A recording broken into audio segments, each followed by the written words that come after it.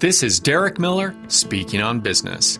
Utah women have always made history, but the stories we tell don't always reflect their contributions. That's where Better Days comes in, a nonprofit dedicated to elevating Utah women's voices in history through educational materials, events, and public art. Executive Director Catherine Kitterman shares more. Our state has a long legacy of women's political involvement.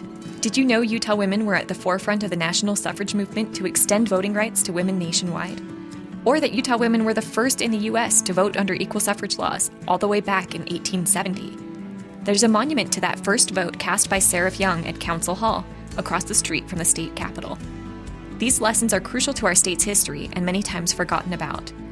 At Better Days 2020, we believe that by exploring the legacy of our past, we can make Utah a better place for women in the future.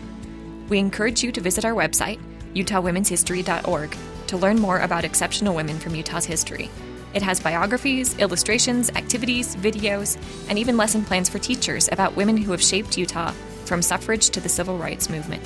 So this year, take a moment to honor Utah women's history.